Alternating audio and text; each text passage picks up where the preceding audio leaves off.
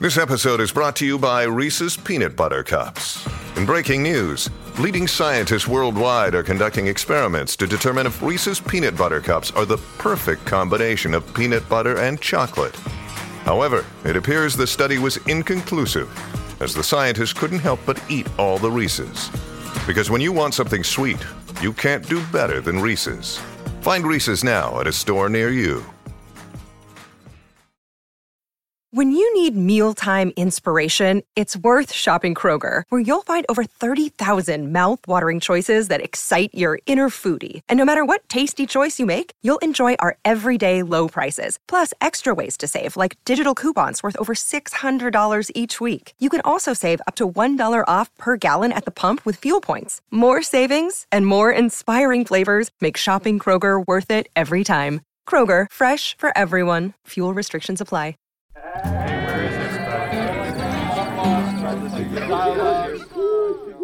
Hey everybody, welcome to the program. This is the Other People Show. I'm Brad Lipstein in Los Angeles. It's good to be with you. I hope you're well, wherever you are.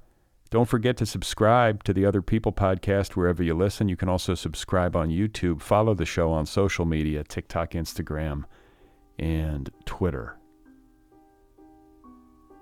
My guest today is Andrew Lipstein, author of a new novel called The Vegan. But yeah, becoming a vegetarian for me was a very weird experience that I think had a lot to do with this book, and I think writing it was a way to explore that. I think if you asked me that morning that I decided to become a vegetarian, would I ever become a vegetarian, I would think it was a ridiculous idea, as would everyone who knew me, and I was eating dumplings with who would become my wife.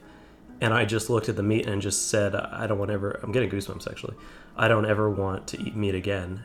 And I haven't. Okay, that was Andrew Lipstein. His new novel is called The Vegan, available from Farrar, Straus and Giroux. And I should emphasize, this is a novel, despite the clip that you just heard. It's not a book about veganism in a polemical way. It's very much a fiction. It is a novel about guilt and greed and morality and what we as human beings will do, the lengths to which we will go to prove to ourselves and to others that we are, quote unquote, good.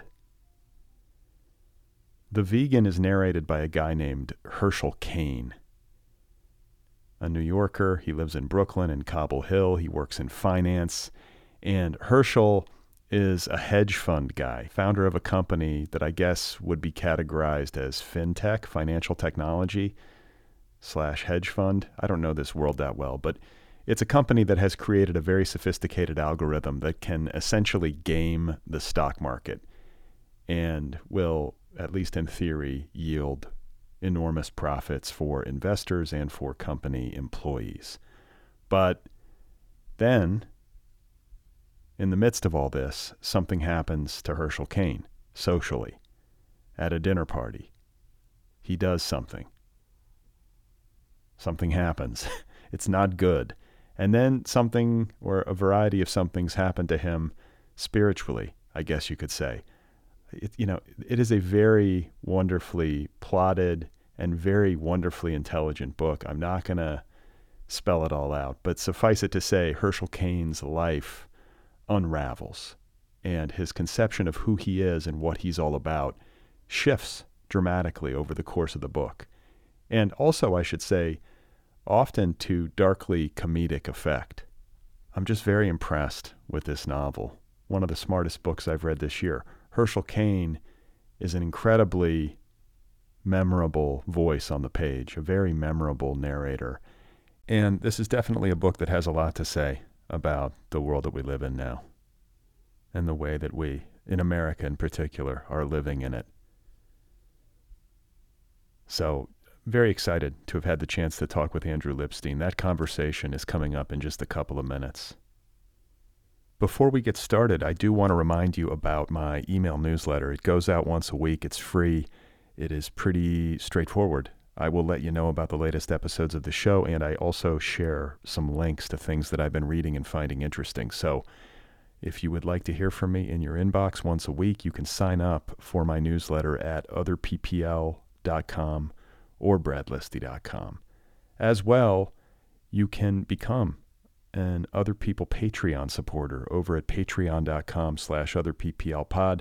It's easy. It's a sliding scale. You can get merchandise, t-shirt, tote bag, coffee mug, book club subscription, all those sorts of things over at patreon.com/otherpplpod. So my guest, once again, is Andrew Lipstein. His new novel is called The Vegan, available now from Farrar, Straus, and Giroux. Andrew Lipstein is also the author of a novel called Last Resort, which was published just last year, also by FSG. He is a very gifted writer, and this is, in my estimation, a very promising beginning to a literary career. So I'm very pleased to have had the chance to talk with him at this juncture, and I'm excited to share the conversation with all of you right now. This right here is Andrew Lipstein, and his new novel, one more time, is called The Vegan. When I'm writing or about to write, I really stop reading fiction altogether because I don't want to be influenced. But I did, in this book, spend a few months interviewing people in that world. I interviewed about 7 or 8 quant hedge fund guys, and they're all guys, actually. Okay, so stop. What is a quant hedge fund? Because this book, for people who are listening who have not had a chance to read, is incredibly knowledgeable, or feels incredibly knowledgeable about the world of finance. It feels very authentic and lived in. Feels like something you might have had like work experience in. But you're interviewing these guys. Let's just try to wrap our brains around what a quant hedge fund is. Yeah, so many people call it a science, and usually quant hedge funds will be full of scientists, but the science or the discipline started maybe in the 50s or 60s. And basically, a quant hedge fund is a hedge fund that uses algorithms or something automated to trade. So a normal hedge fund, I don't know if you know this, is called a hedge fund because you are finding some abnormality or disequilibrium with a stock or set of stocks, and you are then trading that stock, but hedging that trade with stocks that are like it, but don't have that abnormality or disequilibrium themselves. So you're sort of market neutral. That's what a hedge fund is, and a quant hedge fund is doing exactly that, but basically automating that entire process. And as you can imagine, that's only become a more popular model in the past 10 years or so. But I think Renaissance Technologies was basically the first big quant hedge fund, and they launched many decades ago.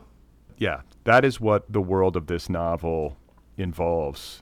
You know, the protagonist of your book, who is a great character and a great voice on the page. He's a first-person narrator, at least for most of the book. There's one interlude where he sort of splits off into third, but his name is Herschel Cain. And I'm wondering about his origins for you, like that voice on the page. Like, where do you trace it to? Like, how did you get to where we ultimately get in this book? Yeah, I mean, on the page, in the most immediate sense, I definitely see writing as a kind of acting. So and especially in first person, I'm just putting myself in this character. To actually create the character, it definitely goes back to those conversations I had, especially a couple of them were extremely influential. Part of those conversations were to obviously get the lingo and to understand the world that I was talking about. A bigger part was getting the voice, getting what sort of moral questions are at play and what moral questions aren't at play, and what's actually driving these types of people. I had one incredible conversation that I did not want to end with a CEO of a quant fund. And like Herschel Cain in the book, he isn't in the actual weeds. If you're a CEO of a company like this, you probably don't understand the actual science behind it, but you're more of a business person. And he talked to me about a epiphany he had about the effect emotionally he was having on his workplace.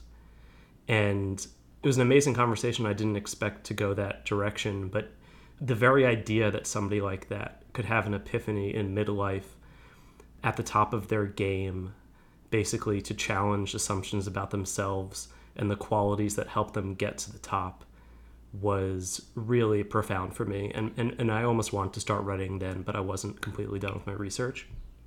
But, through that conversation, I also gained a lot of empathy for this person and people like that in general, and which I think was very important because a character like Herschel Cain, you hear the narrator is a hedge fund guy, and I think up front a reader is expecting to find ways that they don't like him.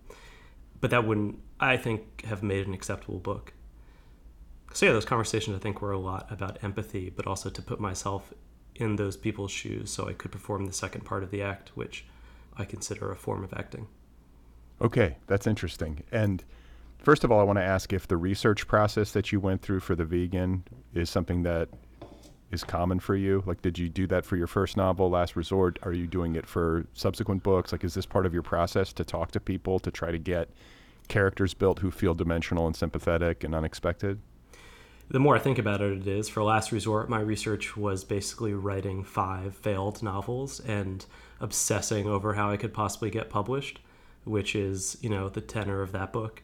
For my third book, which is coming out in a year and a half, it takes place in Denmark, where my wife is from, in a friend group of journalists, which are our friends over there. And I basically had a group chat of a select few friends in Denmark who I could ask questions to night and day. So I would say the first and third books had more of like a accidental research, whereas for The Vegan, I definitely set out some time to myself to actually research. Yeah, and I feel like Herschel Cain must have been a fun character to write. Like, there's something, how do we set this up for the listener? Like, this is a guy who's running a quant hedge fund.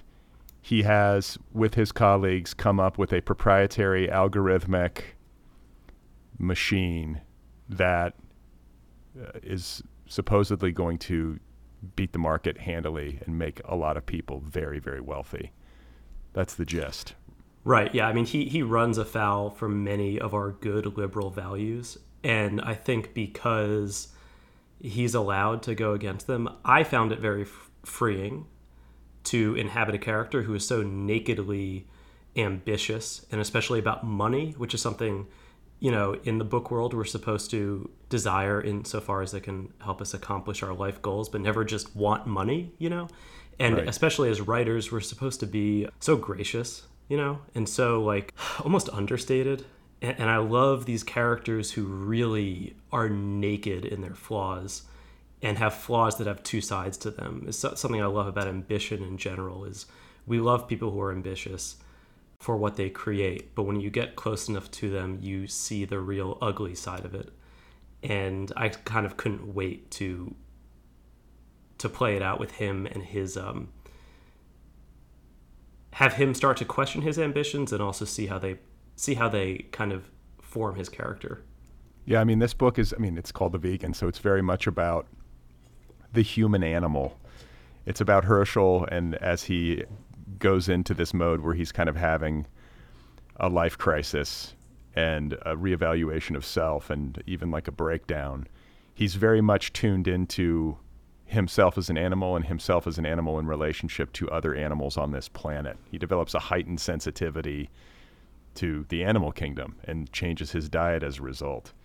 And there's a passage in the book related to ambition and greed that I find memorable, where he's talking about like pigs at the trough and how we never say they're greedy. I think I have that right. Yeah. I was thinking about you writing that passage and how much fun you seem to be having on the page. And it's something that I've talked about a lot on this show, my sort of troubled relationship with ambition. It makes me very uncomfortable when people start talking about how ambitious they are. And it makes me, I get it. I think if you're ambitious for good things, then that's a proper use of energy. But just like you say, it's when somebody's really, really driven and you see it up close, it's kind of unsettling. Yeah, I think ambition, and not to get too woo-woo here, but I think most things can be divided into their love side and their fear side. And especially if we want to talk about writing, like someone could be ambitious because they love writing and they'll do anything to open the door for them to write the books they want to write, and they will go at it with such ferocity that comes from the love. And then there's the fear side, which is, competitiveness with other writers, needing to win certain things, needing to achieve certain sales numbers, which is very ugly to us. And when writers talk publicly, I think they tend to focus more on the love side. But the truth is that both exist. And I think a successful writer almost needs both. I want to ask you a little bit more about the interview stage of this, the research stage of this, and in particular the conversation that you had that was so moving for you with this CEO guy who had kind of a life epiphany related to how he was affecting his workplace. And I want you to talk a bit about going from that process to the page in a work of fiction. Like, obviously, you're getting a lot of ideas from these conversations. You're getting basic information that you need to know about the mechanics of hedge funds and how they work in this world of finance. But what does it look like? Are you transcribing the interviews? Are you going through with a highlighter? Like, how are you building Herschel Cain out of those conversations? Herschel Cain, I would say, there's the link between the interviews and him is fuzzier. The interviews are more me kind of sculpting a character in your head in the way that you can't really put into words, or like you get a better idea of like whether someone, wants mustard or mayo on a sandwich, for example. Like you just get those intangibles that you couldn't put into words why you think that way. But as far as the practicalities, like I took copious notes during the calls themselves and highlighted certain things I thought were interesting, but I'm a copious note taker, and mostly all of it ends up like being read once by me, like because I feel like I have to, and then kind of discard it. I feel like the act of writing it down sort of helps me take what I need from it at that moment itself. I feel like the good stuff sticks. Yeah, the good stuff always sticks. And the stuff that you think is interesting that doesn't stick, that you read later where you're like, has like 5 exclamation points after it, you're like, why did I think this would be useful? This is dead on arrival. Right. So I feel like you're pretty prolific. Like you published Last Resort, what, last year or the year before? Yeah, 2022, so a year and a half ago. Okay, and now you've got another one coming out, and then there's another one coming out. So you've been busy. I have, yeah. I wrote The Vegan in a very short period of time. I think I started around Thanksgiving and finished around Valentine's Day. And I generally write pretty fast once I get started on a project. Yeah, so I sold, I think, 3 books in 3 years.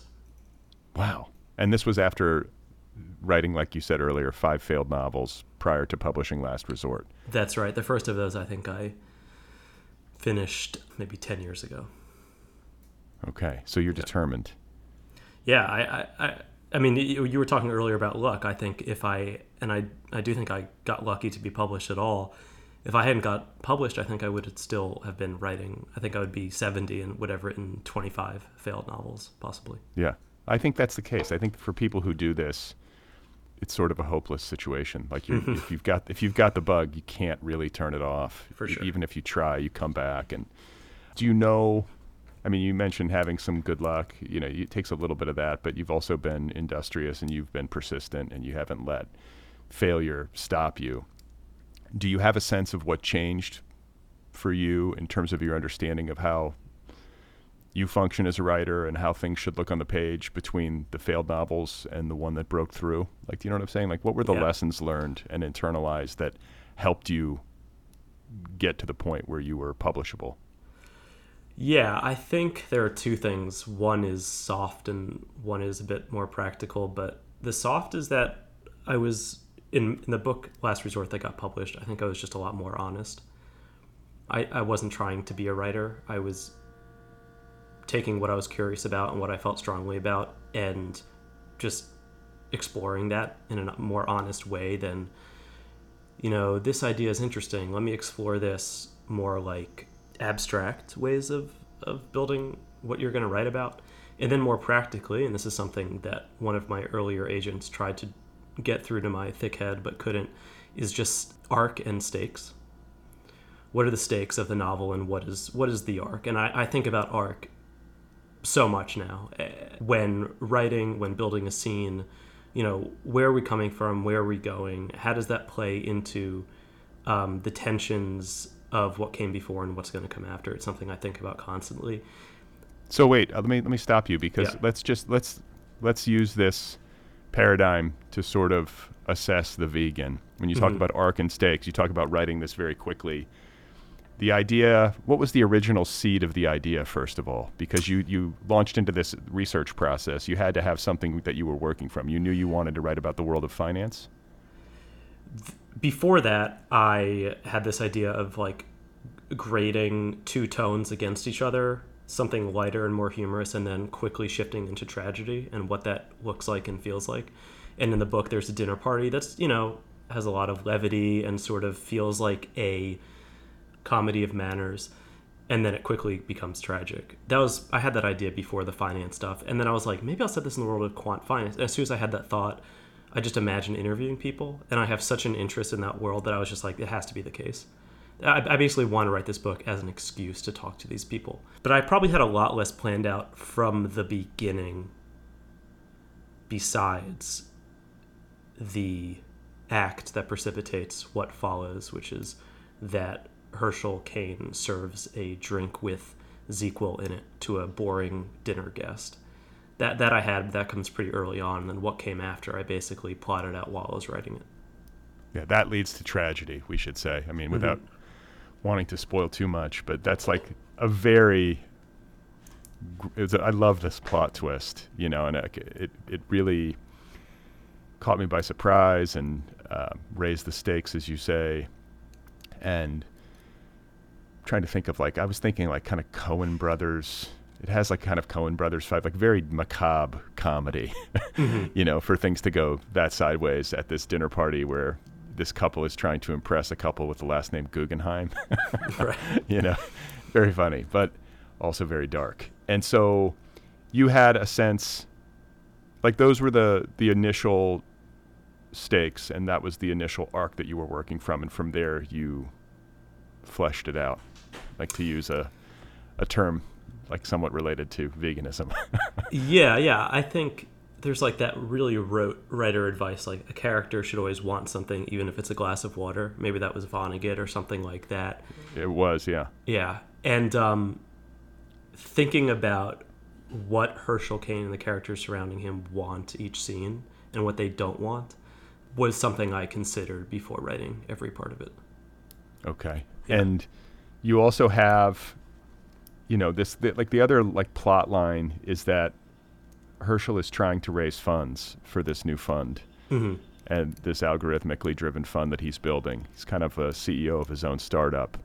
And so he's dealing with people who are difficult. When you start to ask somebody for $250 million or whatever it is, right, you're going to wind up dealing with some pretty hard-knuckled human beings, I would imagine.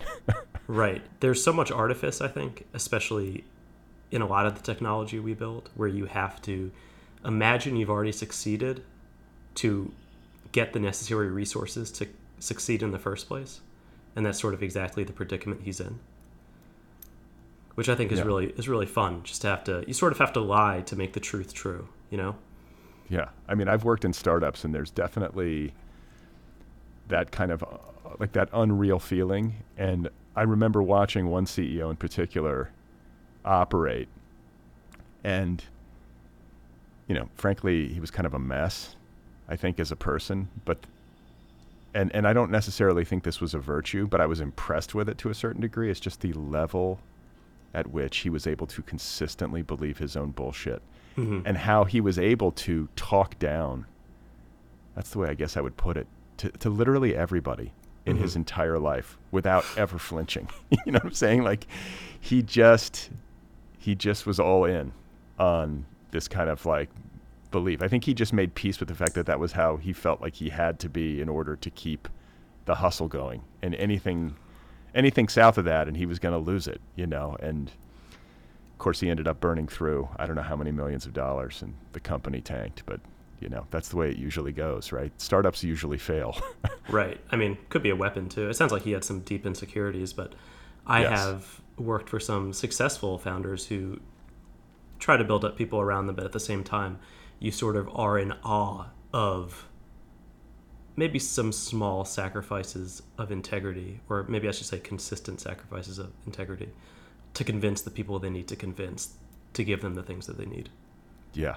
Yeah. I mean, that's a huge part of it. And I think in this book, there's a great villain. His name's Ian. I mean, I guess Colin is the guy, the real money guy, but he's got his guy, which also feels very true to life. His henchman. The real money guys never actually get their hands dirty. They always would have. Never get their hands dirty. No, yeah. I wrote about this in my book. It was based on real life experience I had of being in the room with an incredibly wealthy human being. And the thing that I took away from it was that he had all these people around him. He had like a group of dudes around him who essentially did all of his bidding and then also kind of quietly fought with each other for his favor. It was very, very illuminating. And I guess that's the way it is when you're that rich. You're not going to do anything you don't want to do. Anything uncomfortable, you can just outsource. That's true. To your team, yeah. That's right. So let's talk about what you have to bring to this book professionally. You said you've worked for founders, so like day job stuff, are you bringing stuff from that set of experiences to this book? Well, what I want to say is that I finished, because I'm being asked this, is I finished this book before I started working for my current employer, which is Robinhood. So none of that job, and I don't consider it a day job. I consider it a career. I love my job, honestly. Which is what? What is Robinhood? Yeah, so Robinhood is a brokerage app. Basically, you buy and sell stocks on this app. I'm hedging because I really I won't really say anything about Robinhood in general, just for compliance reasons.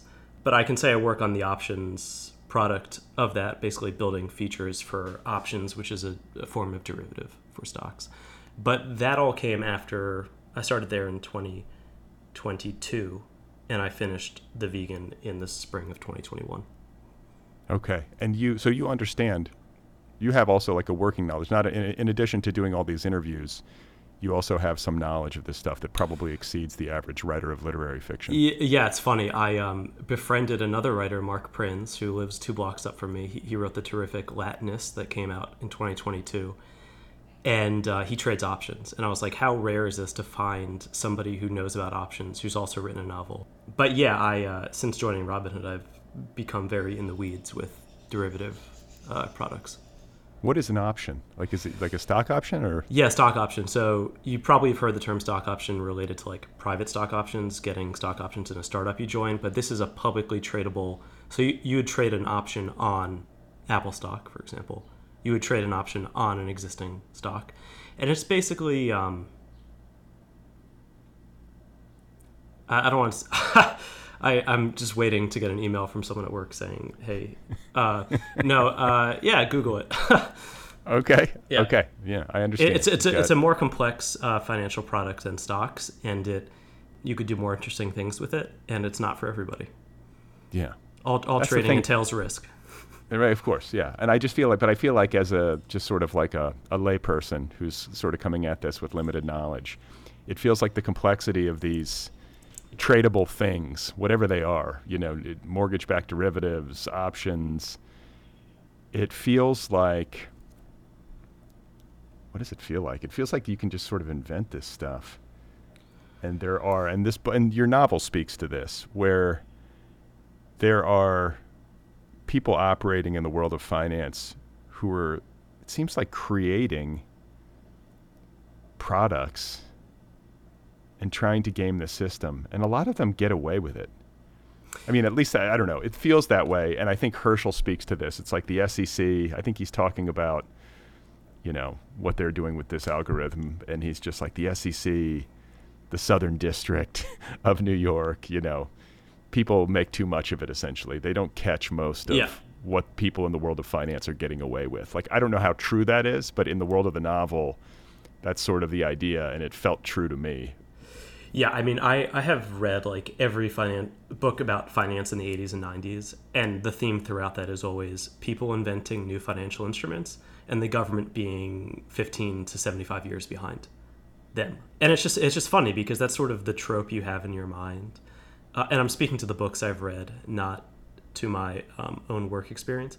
But in the rare case, actually, I forget if it was Den of Thieves or Barbarians at the Gate, you have Rudy Giuliani in his role in the government being like one of the only people who's willing to like really do the dirty work of going after these guys. But it's also fun when sort of the contrivance of inventing a financial instrument blows up in your face in the collapse of long-term capital management in the late 90s, maybe early 2000s. They basically invented a whole bunch of interesting financial instruments. But what happens when you're trading something no one else is trading is you have what's called a liquidity issue, where you can't sell this thing that you own if there aren't a lot of other people selling it without crashing the price. And basically long-term capital management, because of their ability to like generate new financial things, went up in flames like so quickly that it caused a wave across the entire financial industry. Yeah, well, I mean, that's what's interesting to me is the way that these things can have such a crazy domino effect when like one bank fails and there's panic in the markets. And I mean, I don't understand it all, but we just went through this to a manageable extent. We had a big run on banks, or it started to feel the regional bank crisis. Yeah, the regional bank crisis. So yeah. It's an interesting world, and it's interesting to talk to a novelist who has like a foot in sort of the literary world and the art world, and also a foot in the financial world, because that's not common. You have to, I mean, like what, Mark Prince, this guy 2 blocks up. Maybe there are New York writers who are more inclined to understand finance because you have proximity to Wall Street or something, but I cannot think of another writer I've talked to who's operating in both of these spheres. Well, Hernan Diaz Trust, which co-won the Pulitzer Prize, takes place, right, more historically. Gary Steingart wrote Lake Success about a hedge fund guy. I'm sort of angry at myself for now I can't really write another finance novel again because I really want to, but I feel like, I won't ever write about publishing again after my first novel, and after this, I probably won't, unfortunately. Well, who knows? There's no rules. You could do it, right? That's true. So how do you do it then? If you're working what I would imagine is a very demanding full-time job, and you're publishing like 3 novels in 3 years, essentially, like you must be very disciplined.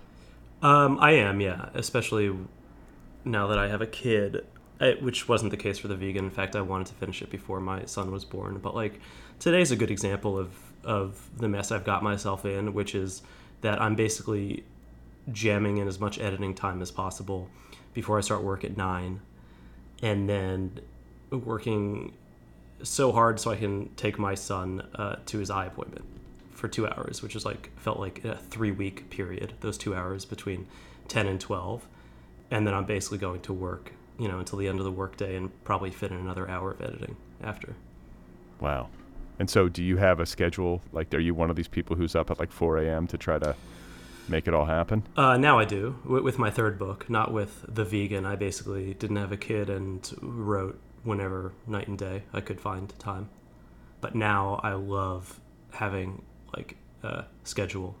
I was scared of having a schedule. I thought it would make me feel... I stopped believing this idea of inspiration, of courting the muse and being inspired enough and feeling creative.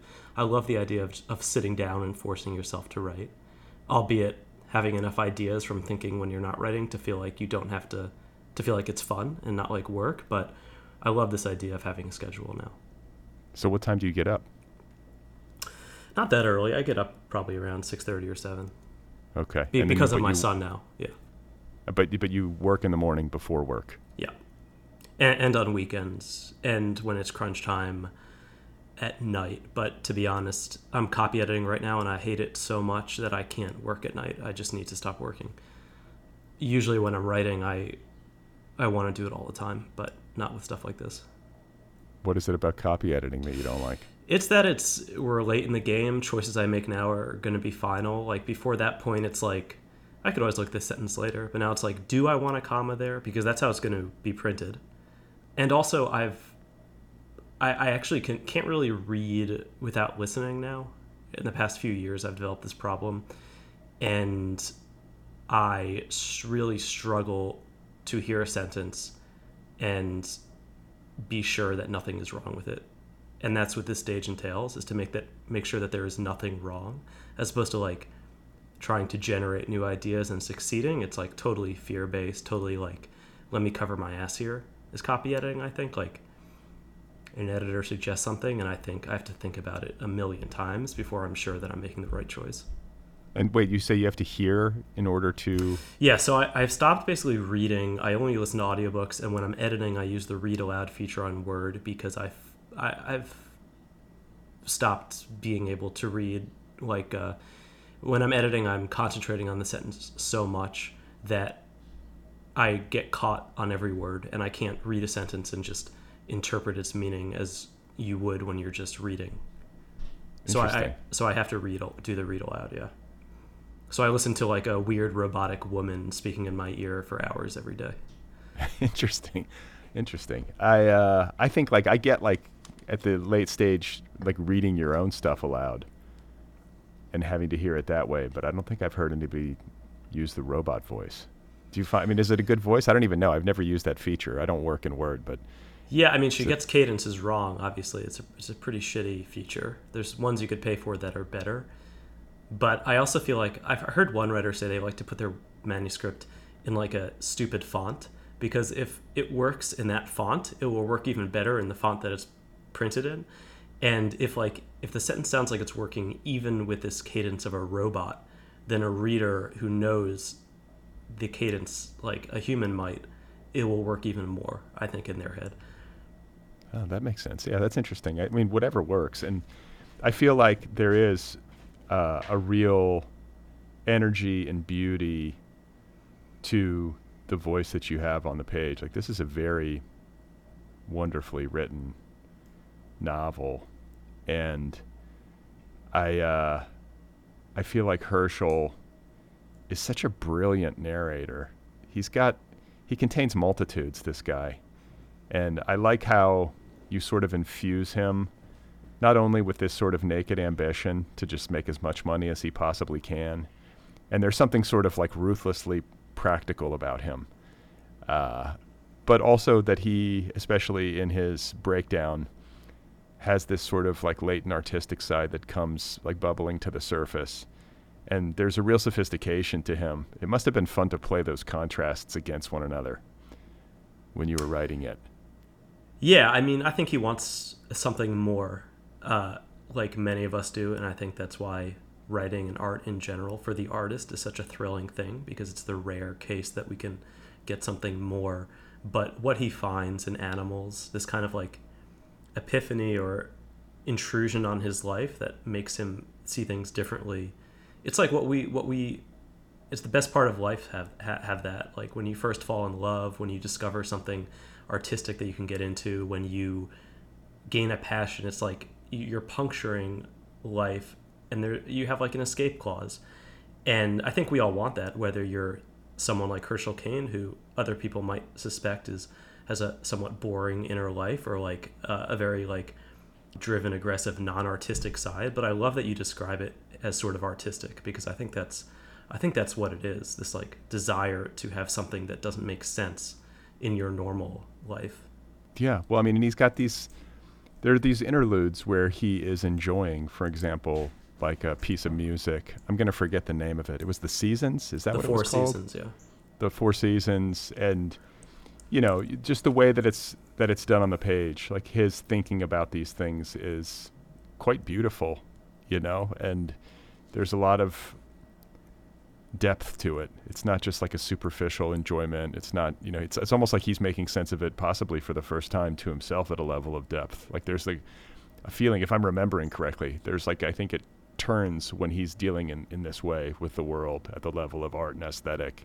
There's almost a feeling of discovery that you're kind of along for the ride for. Do you know what I'm saying? Like he's discovering these things anew and maybe finding new like measures of depth within them. But I love that. Yeah, I really love how you put that. Yeah, and he's funny. I mean, and there's also like a lot of really dark humor to it, you know. So this thing is working at a lot of different levels, and at the core of his character arc, or somewhere near the core of it, is this, as we've discussed, like new sensitivity to the plight of animals.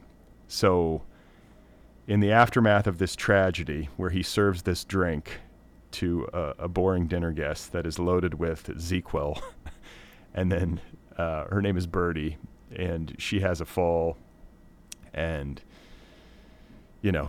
hits her head and goes into a very bad state and is hospitalized.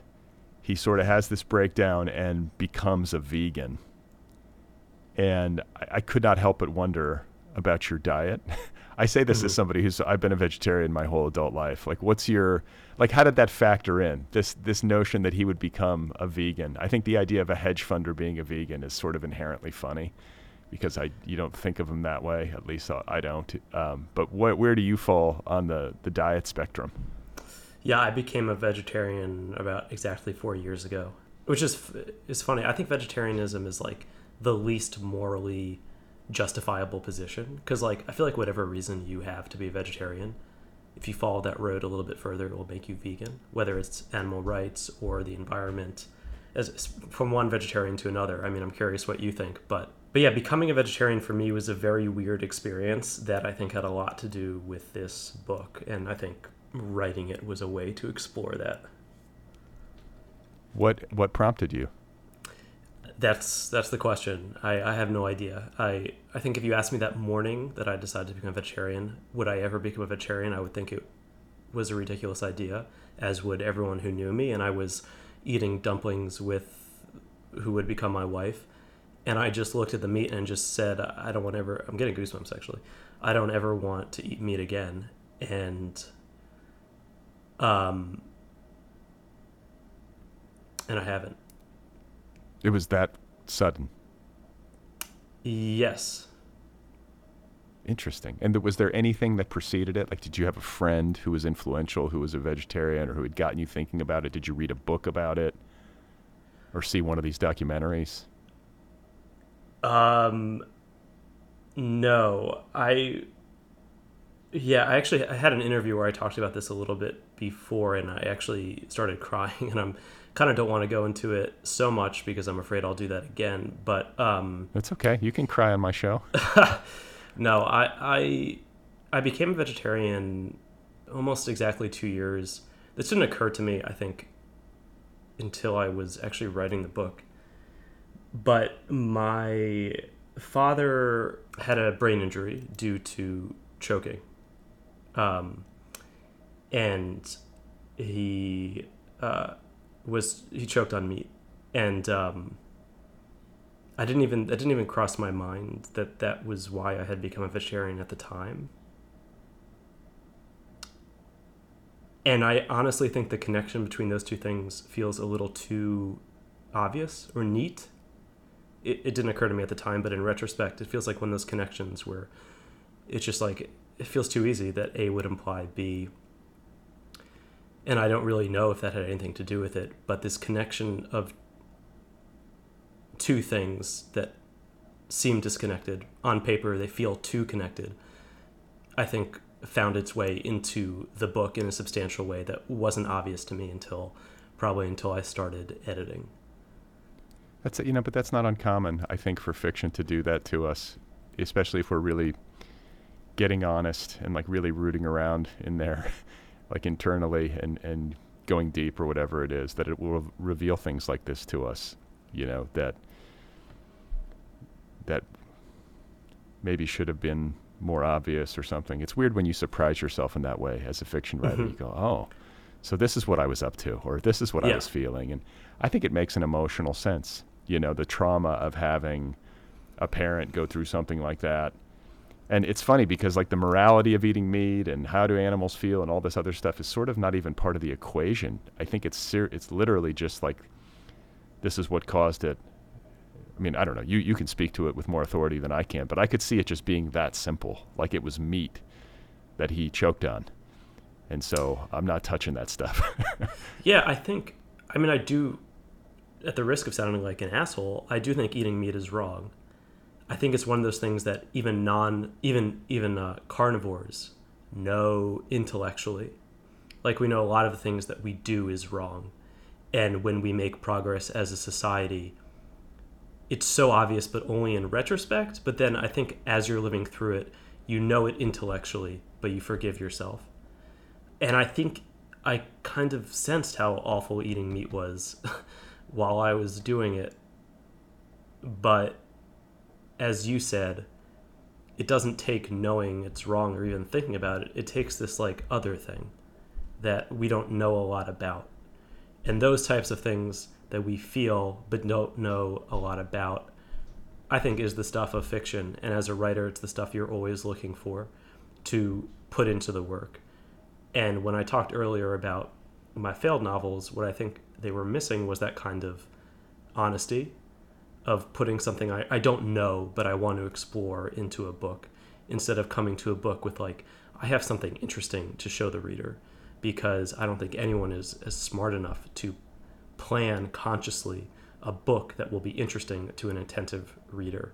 Well, I have a lot of thoughts about what you just said. The first thing I want to say is that I often think, as I'm contemplating my own work or as I'm reading somebody else's work, this issue of urgency, that's the way I define it to myself, but especially somebody who's producing many books over a long career.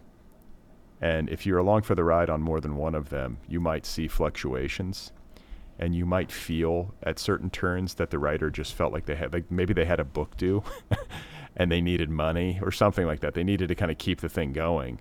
And they wrote a book that felt like it didn't have maybe some of the urgency and emotional juice to it that other books did. Now, I say that, and there can be writers who have a remarkable consistency from book to book, and they are able to bring that feeling of urgency and like they really had something to say. I think that's the point that I'm trying to get at, is all the time that we spend on writing a novel, all the time that we are asking a reader to spend to read a novel, we sort of owe it to ourselves, I think, and we owe it to readers in particular, to come to the work and to find that sense of mystery that you just talked about, this thing that you want to explore that you don't fully understand. But also, like, you have to get to a point, ideally, I think, where you really have a sense of urgency about it. There's something that's really bothering you, for lack of a better way of putting it. Mm-hmm. Do you know what I'm saying? I agree 100%. And I think that is why, as you said, you read a catalog of a certain writer and their ups and downs. And I think that's just owed to their own, what they're bringing to the book. And then maybe they always have the same level of technical skill or creativity or humor or anything, but you really need something extra for each book, I think. I think at a certain point, you achieve a level of proficiency or a level of skill as a writer where you're good line by line. You know how to put together a narrative, more or less. You can do so in a way that to the average reader, I think, would seem professional. So there's not going to be a creative failure at that level. I think when a book does not succeed, the creative failure is in the back end, or the front end work, I should say, where you're not, like as you just said, bringing to the project enough personal risk or personal stakes. You know what I'm saying? It's like you didn't do the work on the front end. That's where the failure is. It has nothing to do with how it actually is like rendered on the page in a superficial way. It's just that subtext, that level of depth isn't there. Am I making any sense? You are, yeah. I think personal risk is a good way of putting it. I think curiosity might be another. Like, is the writer genuinely curious going into it? And it's funny that you say as a writer goes on in their career, because curiosity is something that some people tend to lose over time. You know, they say younger people are generally more creative. I think they have more curiosity. And as you get success and proficiency, as you said, which is such a brilliant word because it's like so boring and correct, you know, like a proficient writer. Who wants to read a book by a proficient writer? Who wants to spend 6 hours of their life ingesting proficiency? You know, nobody. You want to be along there for the ride with a writer who is coming to a project genuinely curious. And I think that that's something that can be chipped away with by all the things that success actually brings. And time, of course. Yeah, no, I mean, I think like this is something I've noticed. I think I notice it in particular musicians, but it carries over. And it's something I try to hang on to, is that the musicians who stay most vital into their older age are the musicians who never stop being super curious and who never like kind of close the doors of their mind to new music. They pay a lot of attention. Like I think of a musician like David Bowie, just as like one example. Like this is not a guy who just like got done with the 1970s and was like, this is it, we figured it out. You know, this is somebody who was like super creatively vital all the way through his entire life. And I think people like him, there's a lot of examples, but anybody like that is just, you know, never losing their ability to get excited about ideas and art, and is drinking from a lot of different wells. Mm-hmm. You know what I'm saying? Like, I think that might be the way to be. And maybe the writers who don't succeed in the manner that we're talking about, I don't know, they become more inert, they get lazy or something, or they get tired of it in a way that winds up being detrimental to their own work. Yeah, I think people often say when you're not doing that, you're imitating yourself. You listen to like a new album by a musical artist, and it's just like they're trying to sound like themselves.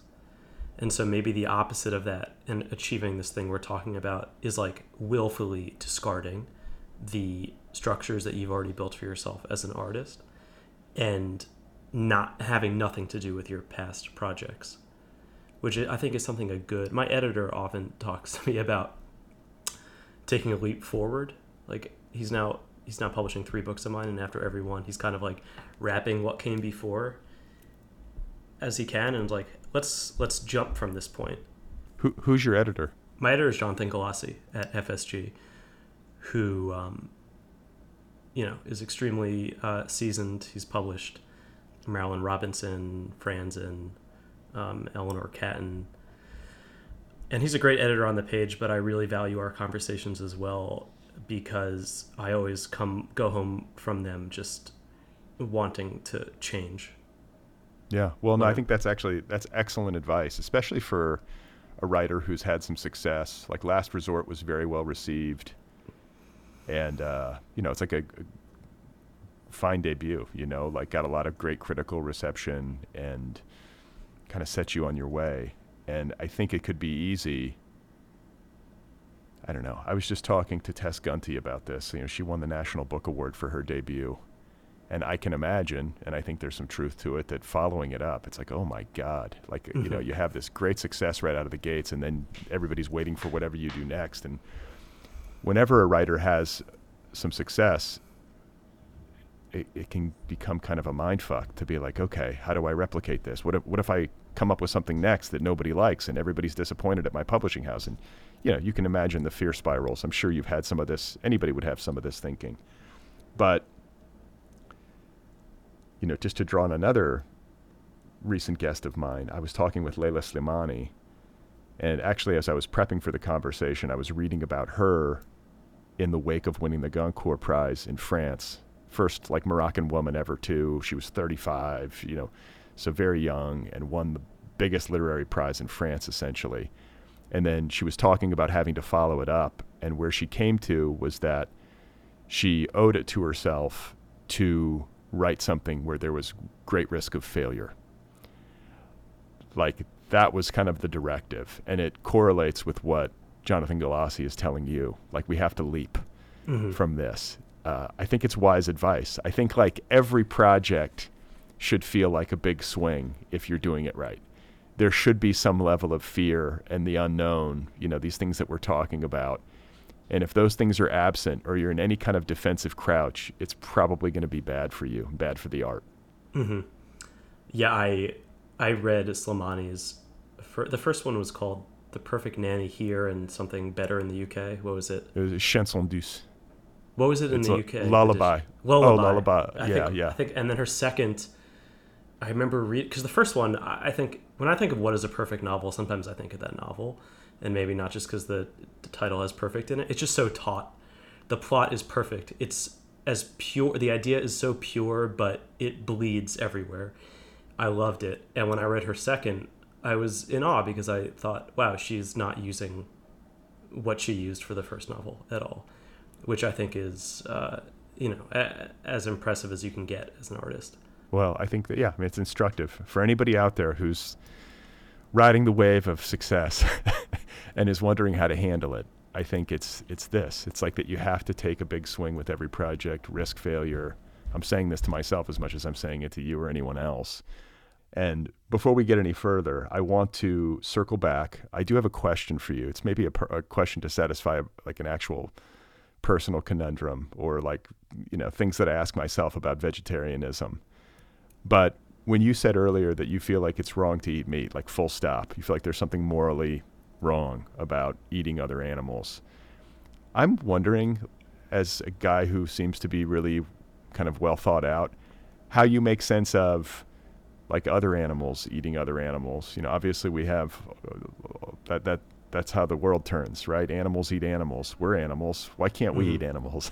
Like, is there something that separates the human being from other species on this planet that makes our consumption of animals morally questionable in ways that say it is not for, what do you call it? A knoll, the lizard on the cover of your book. Mm-hmm. Do you know what I'm saying? Like, how do you square that circle?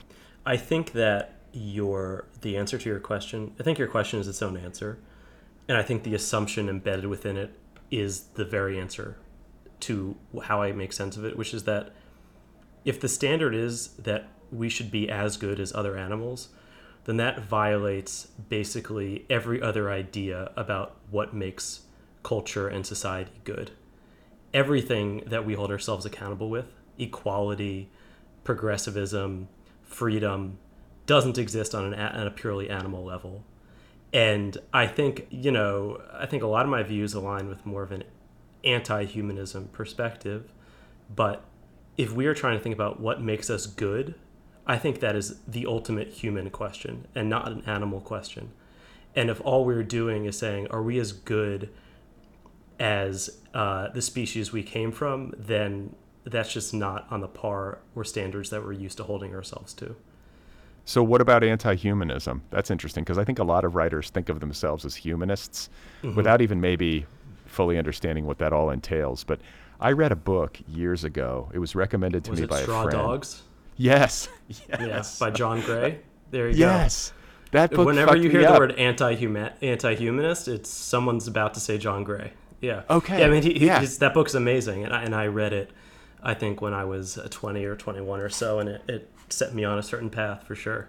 Yeah, I mean, it's so well like you're just like, oh, because I think I went into it like, yeah, I'm a humanist, and like, yeah, I've read so and that book just dismantles it, and it sort of knocks human beings down a peg. So it's interesting to have, like, you have this combo, you have this sort of like John Gray, Straw Dogs, like strain to you, but you're also like kind of looking to humanity's best qualities as you formulate your approach to food. Right? Well, you said we're talking about what is right, and I think that question is a human question. To even ask if something's right or wrong is a human question, I think. As far as are humans animals or not, Gray would say we are animals. I think as far as my general worldview goes, I would say I align with him. Yeah. Straw Dogs. Man, I got to reread that. It's been a minute since I read it, but it definitely... I remember like feeling like I had the wind knocked out of me. Oh yeah, it's terrific. It's a short book too, right? I don't remember it being super long, but you can like read it in almost a sitting, and it's just made me rethink things. So I'm curious to know about where you're from, like how you were raised, etc. Like, are you an East Coast guy, like born and raised? Yeah, I grew up in the suburbs of New Jersey. My parents still live at the house I grew up in. Okay. And may I ask, I don't want you to have to get too deep into the weeds in it, but your dad is doing okay after this accident? I mean, is he... He has a lot of disabilities. He's fundamentally paralyzed and blind. Oh, wow. Yeah. From choking? Mm-hmm. Yeah. Damn. So, born and raised in the suburbs of New Jersey... and bookish as a kid? Like, was this something that you've always, like a track that you've always been on, or was it something you came to later? I really hated reading in high school. I liked books, I think, but I think I was really turned off around middle school or high school when they start to, have a curriculum. And kind of got turned on to writing senior year of college, and then started reading, I think, after I graduated from college. Where did you go to school? I went to Haverford College. It's a small liberal arts school. But yeah, like reading as a art form, as like I Love This came after college. Okay. I think that's more common than not almost. I feel like a lot of writers, I feel like you don't really get serious about it until college or until you're sort of faced with the world. Mm-hmm. And I can relate to that feeling of, okay, now I need some books. Can somebody give me the instructions? Like, they're sort of at impulse. But were there books or writers at that stage of your life that sort of lit you up and made you like see possibilities? After college? Or just at that point where it started to become interesting to you? The book that I still remember opening my eyes a lot was probably The Bell Jar. Interesting. Yeah. Why? Usually, I say that because if I'm being totally honest, usually it's a female writer who latches onto that book. It's not often that you hear a guy be super into The Bell Jar. I'm glad to be progressive in that regard. I'm being a little facetious.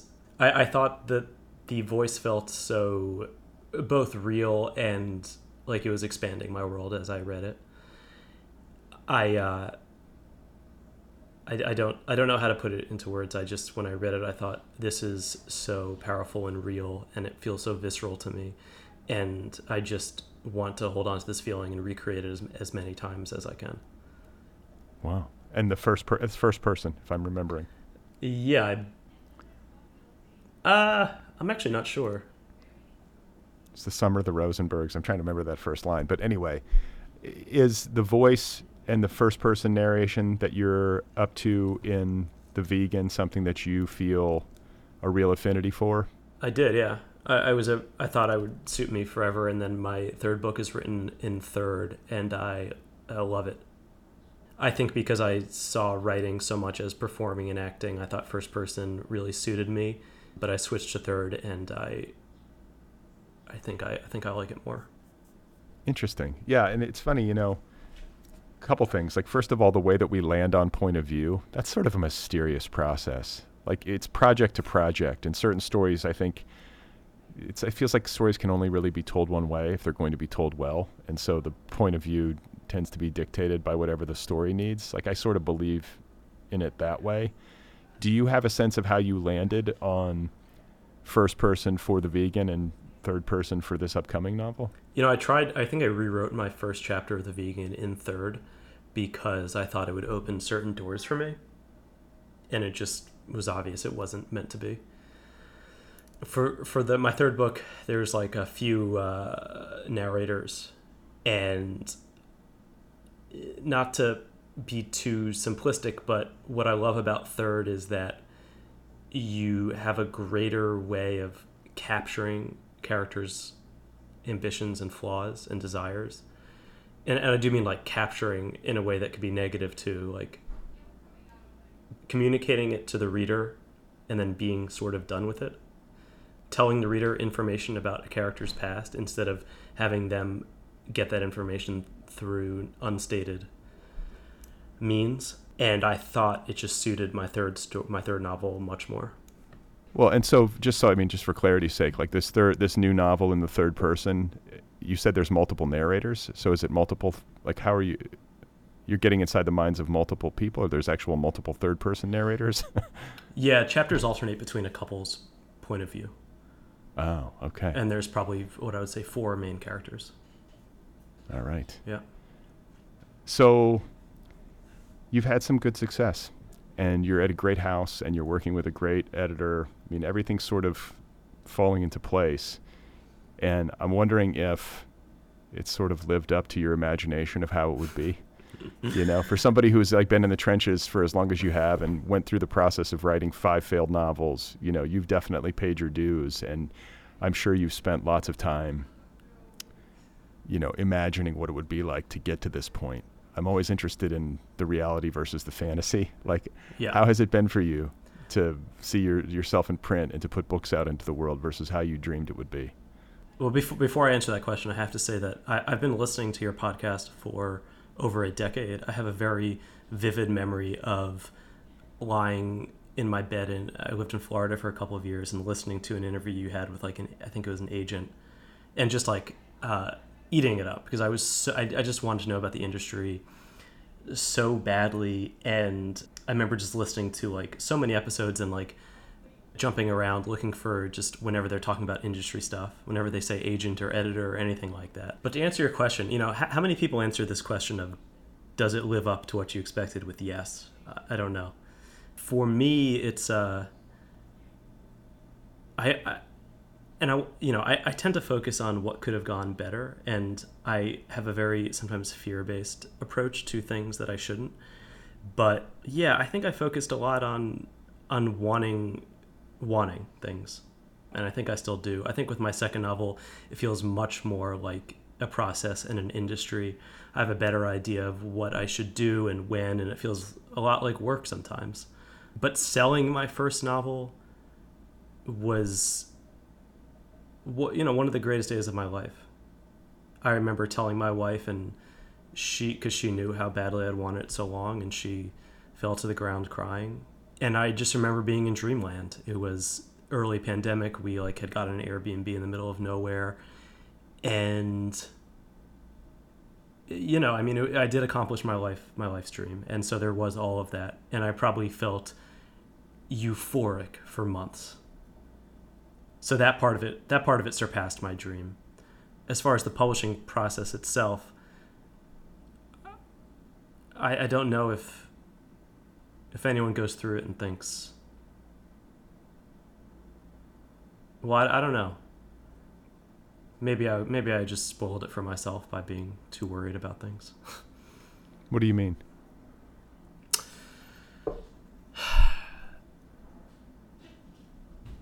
I focus on anything that went wrong more than what went right. To give you an example, I got a great review in the Times.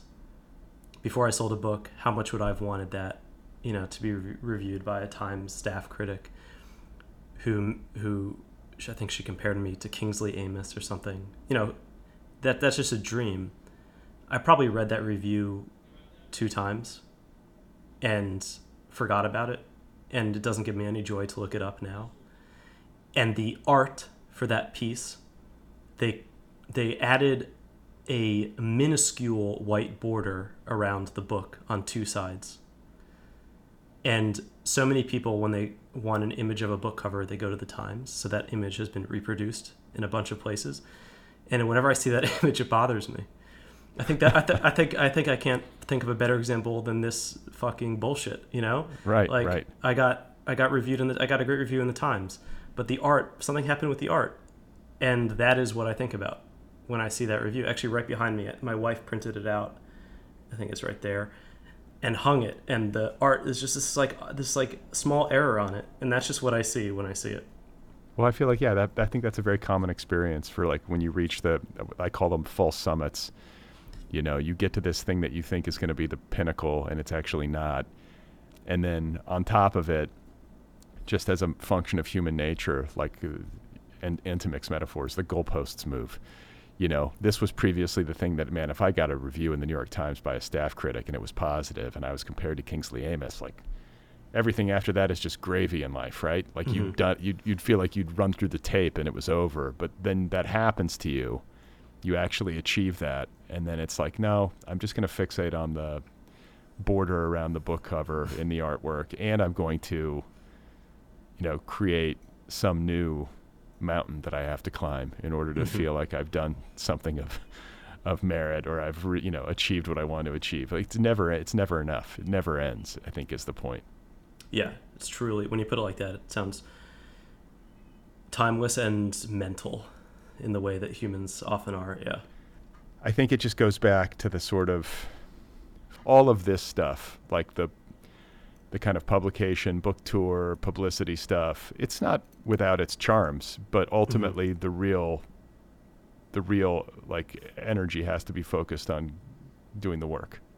Yeah, and I think that's part of it, is that the publication often feels so divorced from the writing, often comes, in my case, 1.5 years or 2 years after you've sold it. And you have interesting conversations like this one, which makes me re-examine the book and think deeply about it. But there's a lot of other stuff that's not like this, that's just I don't even know what the right word is, that has nothing to do with what you wrote, has nothing to do with what you brought to the book. Approving and audiobook narrators. I mean, that's a bad example because they bring different things to the book, of course, but so much of it is about emails, which has nothing to do with the process of writing. So from first book to second book, do you talk about this part of the process and sort of wanting to help your book along? I mean, every writer has this feeling, I think, when a book is published, especially early on when you might not have as much institutional support. Maybe you never have institutional support. There are a lot of writers who fall into that category, very good writers. But, when so much of it feels like it's on your shoulders to see a book into the world and to give it its best fighting chance to find readers, like, how methodical are you? You strike me as somebody who, has his ducks in a row. Like, do you have processes that you, lists and, Excel spreadsheets and things that you're doing to try to help your book reach its readers, And did you learn things from book 1 to book 2 that you're carrying over? Yeah, I don't mess with Excel, but I'm relentless in list making and reaching out to people. Blurbs is a good example. As far as what I learned, in general, I think if you send an email to someone and you're asking them for something or you're asking them of something, at the end of the day, checking in a bunch and maybe making yourself seem relentless. Who cares? I don't know. You're not afraid to be relentless. No. That's how I got the interviews for the research of the book itself. I found I thought of all these people I wanted to talk to and just relentlessly went after them until they went on the phone with me. I think some of them were hesitant. Some just said no out the gate. Some of them we just said we don't have time to read novels. We're making too much money. I got a billionaire to talk to me basically by just saying, I'm just checking in until you tell me to stop. Yeah. Well, that's a good lesson. I mean, you can be polite and relentless at the same time. Yeah, I think writers often are not. They think almost they excuse themselves from having to do that type of stuff because they say, I'm an artist. But as you say, sometimes you never get institutional support, and there's so much luck. But sometimes you have to create your own luck. And I don't mean to sound like a self-help guru there, because I feel like that's something you'd expect Tony Robbins to say or something. But you have to be a business person in some way. Yeah. Once you're done creating the work. Yeah. And I feel like you maybe have more aptitude for that than the average writer, just because of the work that you do professionally. It might be. And the last thing I want to ask you about, and it's something that actually occurred to me earlier, and I'm glad that I remembered it, is this thing that you've said a couple of times about how you conceive of writing fiction as acting. Is that what you said? It's acting, yeah. Or there's a kind of, especially when it comes to a first-person narrator, there's a kind of theatrical aspect to what you're doing on the page and how you're approaching the work. And it calls to mind a conversation I had with one of your blurbers, Julia May Jonas, who has a theatrical background professionally and has written plays and wrote a very brilliant kind of, I hope I'm remembering this correctly. I'm almost positive it was a first-person voicey narrator in her debut novel, Vladimir, which is just excellent. And it's just interesting to me because there's a very classic feel to that novel in a much the same way that there's a classic feel to your work. And I remember talking to her about these like Philip Roth, Saul Bellow, these kind of old novels of the 70s that feel sort of soaked in gin and cigarette smoke or something. That's just the vibe. And I feel some of that. And I mean that as a high compliment. But she approached the work theatrically. If I'm remembering this, like the narrator was sort of like a one-woman show almost, Where does that come from for you? Do you have any theatrical background or like performative impulses? I think I would have loved it, and I wish I had gotten more involved with that. I love movies, who doesn't? But I think what so attracts me to the idea of acting as writing, and when you watch great acting, they communicate things that don't exist, that aren't never consciously stated. And I love pretending I'm acting when I'm writing, especially in a first person, because I feel like stuff that I don't even intentionally think to communicate to the reader will be communicated. You see things in a room, you describe things differently, small gestures. I love just describing small motions and where people are in a room and who's facing who and what do they hear in the distance, because that type of stuff never has a specific purpose when you're writing it. You're never saying someone who feels very guilty might be hearing a police siren in the distance or something like that, but they hear other things that make sense to the reader and communicates weird things to the reader and grinds them in reality that you only know because you pretended in your mind to be them and saw things that they would see through their eyes. I think that's the power of acting, and I try as much as I can to take that. And Julia, of course, has so much more experience with what I'm talking about, and it's definitely evidenced by what she does in Vladimir, which is a terrific novel. Well, you say all of that, and I think of certain moments in the book, and there was one particular moment, but there were many actually, and I'm forgetting what it was. But the point that I want to make is that there is often in The Vegan this wonderful sense of discovery that I could feel in you, is that I could feel you getting excited as a writer, discovering things as you're sort of channeling Herschel's character and voice on the page. But it must have been fun for you, and maybe that's the fun of writing. Period, is to have these moments of surprise. If you're not having those, you might be doing it wrong. I'm so glad you said fun too, because I feel like it's kind of a light word that we're not supposed to associate with creativity. But I always try to make it so I'm having fun. That's the only way I think, make the most of myself. If I look forward to doing something and feel like I'm having fun, that's a great sign. All right, man. Well, I'm very impressed with The Vegan and with the thing that you have going, early on here in your career. And I'm also impressed with how industrious you've been, and persistent, getting through the early unsuccessful novels to publishing like a flurry of novels. You're working hard and you're doing good work. So I commend you and I wish you well. Thank you so much, Brad. Thanks for having me. Okay, folks, there we have it. That was my conversation with Andrew Lipstein. His new novel is called The Vegan. It is available now from Farrar, Straus, and Giroux.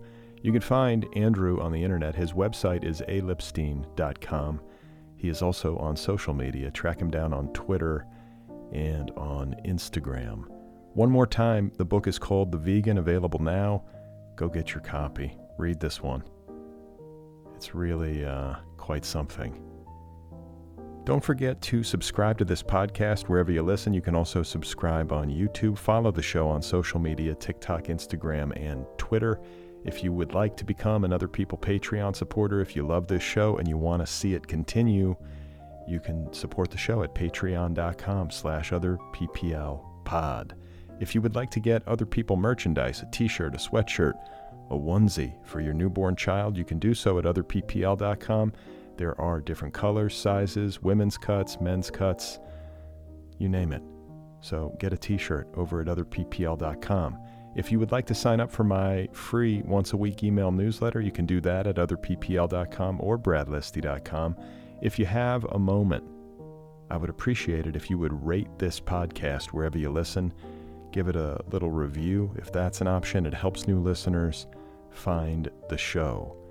The Other People podcast is on YouTube. You can watch it if you want.